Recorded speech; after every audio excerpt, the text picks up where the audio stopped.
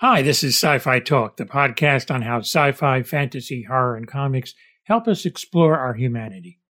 Daniel Myrick talks to me about his UFO film Skyman, telling it in a unique way for this type of film that really has its roots in the main character's early life. Tommy Talato here with Dan Myrick, or Daniel Myrick. He is the writer and director of an interesting film, Skyman. Dan, welcome. And I mean, I've always been kind of an amateur UFOologist, but don't really investigate it. But whenever a case comes up, I'm always interested. So this movie is certainly up my alley. So I appreciate that. No problem. Well, I think what's interesting is there's several ways to do this kind of film. You can either do it as an investigative kind of thing, but I like the approach that you're taking to make it more of a personal story, where this is something that the main character experienced as a young boy, and then years later as an adult, he kind of revisits that a little bit. Talk about approaching it from that side as opposed to like a whodunit or are UFOs real kind of investigative movie? Well, I think first of all, I just find that aspect really compelling. As a filmmaker, I've always sort of drawn to characters and their stories, and to sort of go in the direction of a procedural or investigative thing, I think has been done a million times. You can go to any History Channel or Travel Channel and completely binge, which I've done on the In Search Of equivalents of nowadays that I think I can't compete with that. But from a storytelling perspective, it's about characters, and I wanted to kind of tap into some of the research that I had done over the years, and when I was a kid, and back in the 70s and 80s when UFOs were really a big thing, and take inspiration from those testimonials that I've looked at and bring them to bear on a character hybrid that is from the perspective of the experiencer and how meaningful and the consequences of their belief and their compulsion to find answers that rarely gets told. That's where the character of Carl came about, and his effect on his family and his own life, and wanting to identify with him as a person that's searching for answers, which I think we all can kind of relate to, and I just felt compelled to do. Sci-Fi Talk returns in a moment. The challenge, of course, is you have to cast Carl as an adult and as a child. So how do you approach that? I guess there has to be some level of resemblance and maybe some continuity with the character so that both actors kind of blend into each other and dovetail each other. Yeah, you certainly, we had the benefit of there being a 30-year disparity, so you can get away with a little bit more kind of creative freedom on you realizing Carl as a child. And in our particular instance, it's the child isn't playing a major role in the film. It's just sort of referencing this episode of the sighting he had. So we had a little bit more kind of creative license to work with there. But certainly there had to be, some familiarity, in this behavior and his physicality, and that you would buy it and believe it. And the same challenge presented itself with realizing his father, because we have pictures of his father back in the day. So you need to kind of believe there's some sort of, resemblance there, as well as his sister. So always a challenge in filmmaking, trying to cast family members that aren't actually related to each other. There's some believability with these characters. And so, it's always a bit of a challenge. I notice that what I did see of the film, there's a handheld kind of technique, and almost to make it look like you're almost in the room with the characters, and it's as close to being real as it possibly can. And that's something I think you pioneered with the Blair Witch Project. So talk about that aspect of it, of kind of keeping your camera kind of free in that sense. Well, I really like that style of shooting, and from a filmmaking standpoint, it just gives you a lot of on-site freedom. You can go into a situation with a much smaller production footprint, allow the actors more freedom of blocking, and provided that the story lends itself to that style, it can be a very rewarding experience for all involved. You just don't have as many encumbrances with that kind of shooting, and it allows for a lot more spontaneity and sort of magic to happen between the lines of the script. That is always a wonderful thing when that happens. So this particular story chronicling Carl's journey, I felt lent itself to this sort of kind of mockumentary approach. And, you know, I'd said before, I was very conscious of the fact that a lot of people might compare this style to Blair Witch, and that you've got that baggage that's brought into this, but it's not a found footage movie. It's really, right, you know, the first time that I'm myself am a character in the film. I'm the filmmaker documenting Carl's story. So you even hear my voice occasionally off camera. So I sort of took this hybrid kind of Earl Morris approach to telling this guy's story, which sort of gave me the best of both worlds. I could have Carl's perspective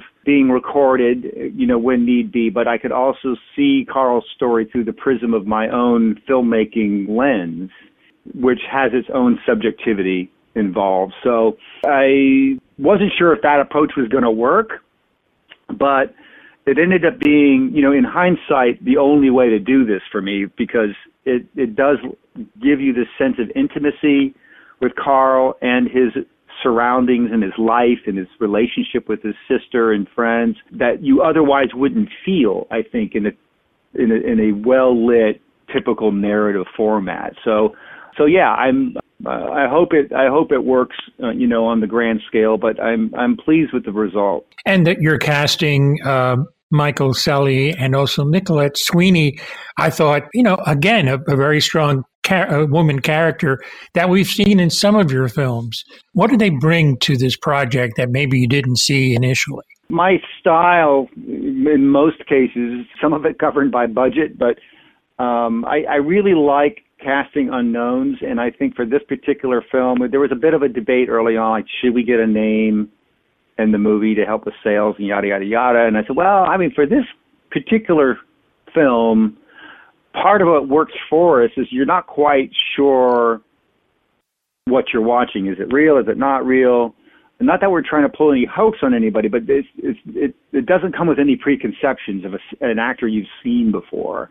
Right. So the character Carl was this really layered, kind of complicated profile, because I didn't want the stereotypical, like, wacky redneck that, you know, we all sort of, well, I shouldn't say all, but many people envision, you know, a UFO experiencer may encompass, and I wanted somebody that was, you know, slightly on the spectrum and super smart in some areas, and ultimately sincere. You know, that this is a guy that truly believes what he saw as a child, is committed to this reunion, and over time you have to appreciate and respect that about him.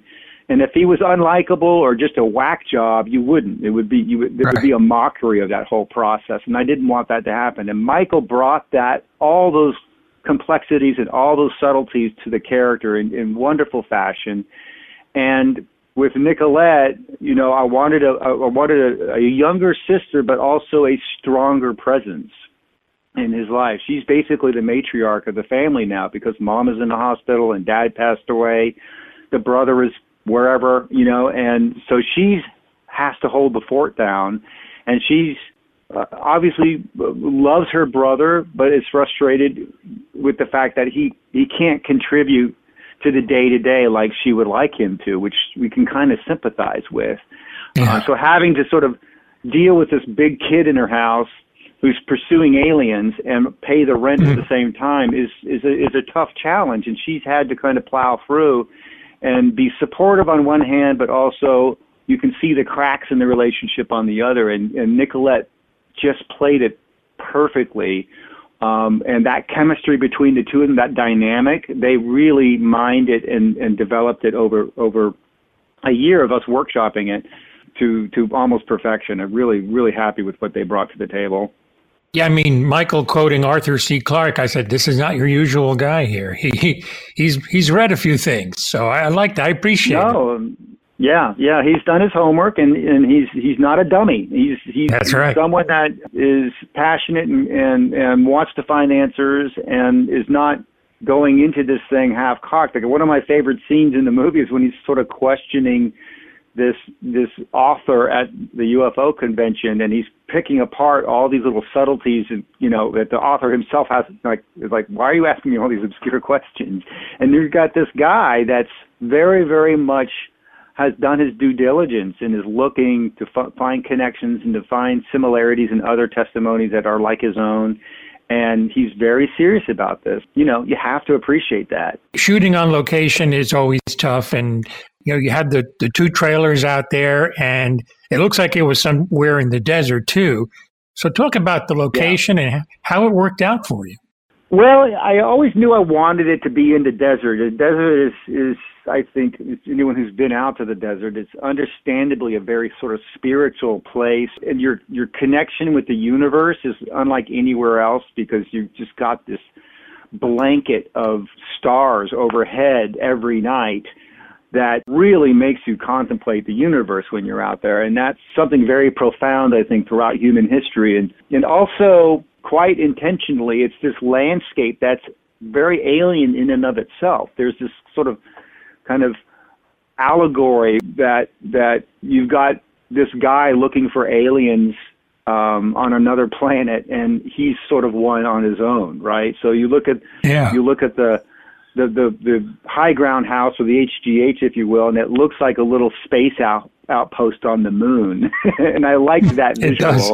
So I initially wrote the script out in the desert. I have a little RV that I trucked out to Black Rock Campground just north of Joshua Tree, and spent about a month out there writing the script, and was inspired by the desert every day. And my buddy that lives in Apple Valley, Ray Warren, who's co-producer on the project, knew of this one area, close to his house that we could shoot at. So yeah, we hauled these containers out there, and our production designer, Sean Carroll, dressed them all out, and we had our bug out shelter for Carl, and we spent, 2 or 3 weeks out there shooting the film under the stars every night, and literally camping out there while we were shooting is a character in and of itself in the film. Sure. That bug out shelter and the desert backdrop. Great. Sci-Fi Talk with Tony Tolato returns in a moment. Michael's journey in the film, or actually Carl's, what strikes me is it's not only that he's looking for evidence of what happened, but he's also trying to maybe find a conclusion, and maybe kind of have a closure, or kind of find himself a little bit being out there in the desert. Am I on the right track with that? No, you're absolutely right. I think his relationship with his father is pretty evident. He's looking for some sort of resolution or redemption, if you will, in that regard. Sort of comes to a head later on in the film, where Carl sort of admits that he's frustrated with feeling like an outcast or an embarrassment to the family, and so I can understand why he wants proof, that he wants some kind of real, indisputable evidence that he's not crazy. That I can only imagine the looks he's gotten over the years, especially growing up and having such a high-profile experience as a child, has probably brought into his life. Probably made fun of and bullied at school and whatnot. So, I can understand him looking for some kind of closure and validation that he's not crazy. Yeah. So I can empathize with that, and I whether you believe he actually saw something or not, he believes it, and you really feel for the guy.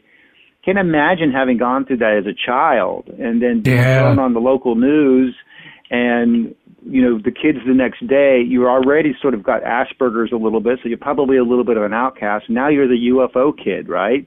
Yeah. So growing up with that is sort of sad. It's a kind of a sad backstory there, and of course his mother didn't embrace it. She was embarrassed by it, and so you're rooting for him to get some kind of validation, even though he doesn't think he needs it. It really is driving him to find out what he saw and what is this compulsion. Is it really just him driving all of this? into the desert, or is he really being summoned by forces outside himself? That's the open question. No, it's very, very cool. We can talk about Blair Witch for a second here. Sure. Say what you will about that movie, but what you really did was you created the found footage genre. And I can't tell you how many filmmakers I've talked to throughout the years. And you ask them what kind of film it is. Well, it's a found footage film. So everybody started doing it after you did it.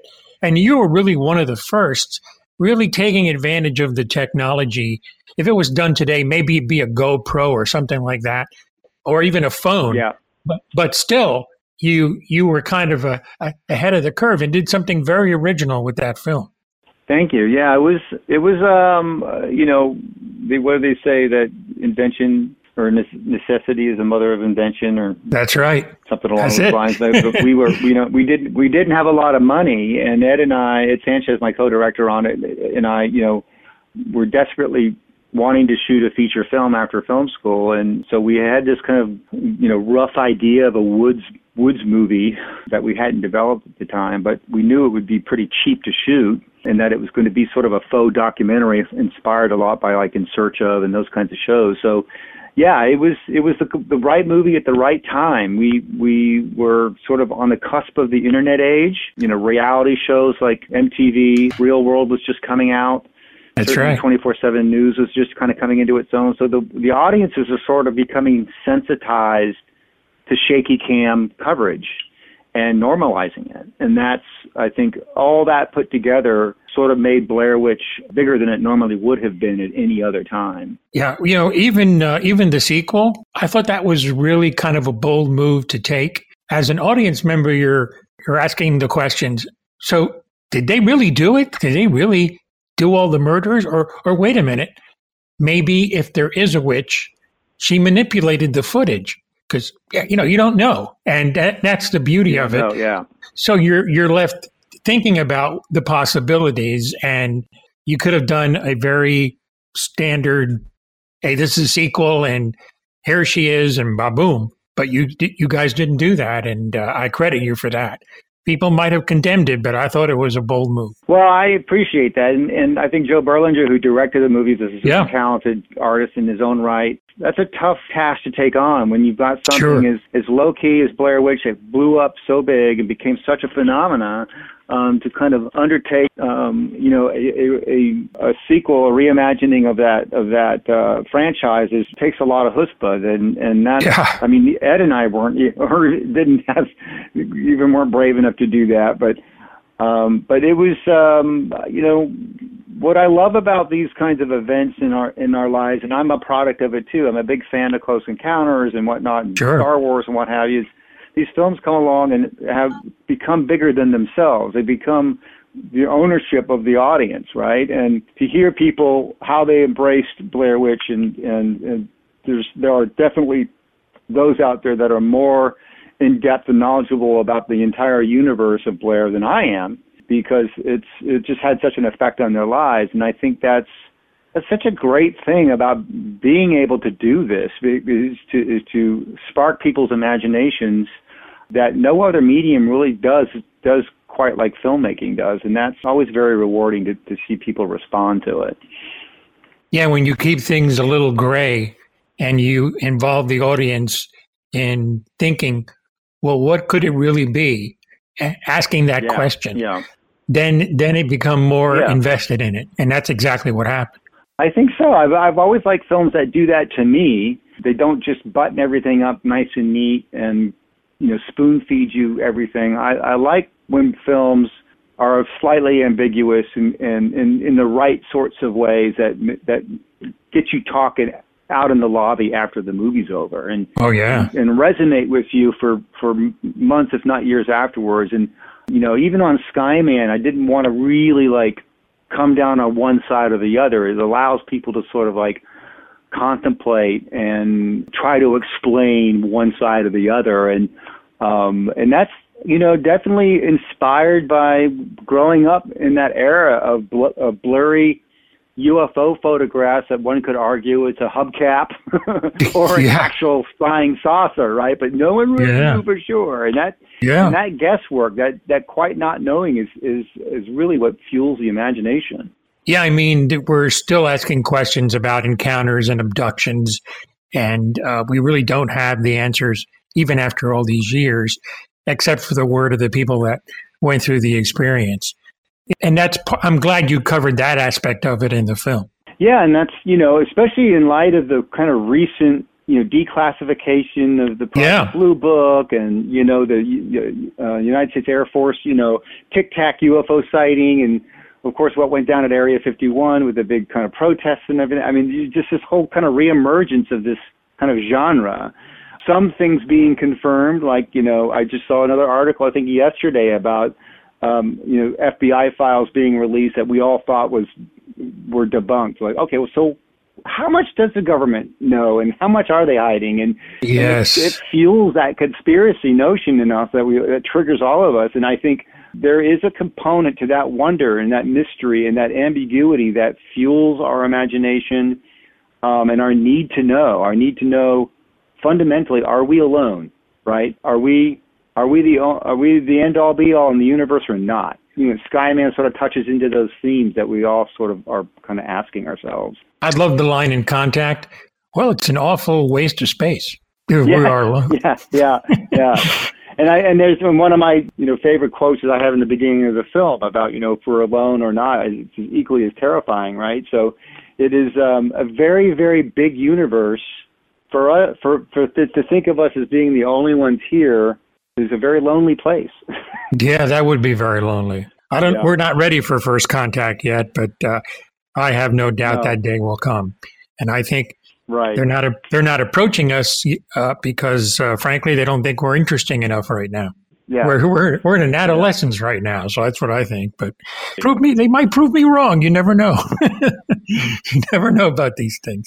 That's just it. You really don't know, and it's one of those things that we, when you do the math, it's like almost inevitable that there's got to be something out there. Just the amount of habitable planets we've discovered in our own backyard. When you kind of extrapolate that to the whole universe, it's just the law of odds are telling you, well, there's got to be some other intelligent life out there. If not during our little window of evolution, certainly, a billion years ago or what have you. But whether they've circled our neck of the woods or not remains to be seen. But not impossible. Certainly not impossible. I really want to thank you for being on the podcast and talking about Skyman. Sounds like a really neat, interesting film. So definitely going to put it on my list of things to see. Awesome. Well, thank you for having me, Tony. Anytime. And that was Daniel Myrick, Blair Witch director and now director of Skyman. Get Skyman wherever you get your video content. And that is Sci-Fi Talk. I'm Tony Tolato. Thanks for listening.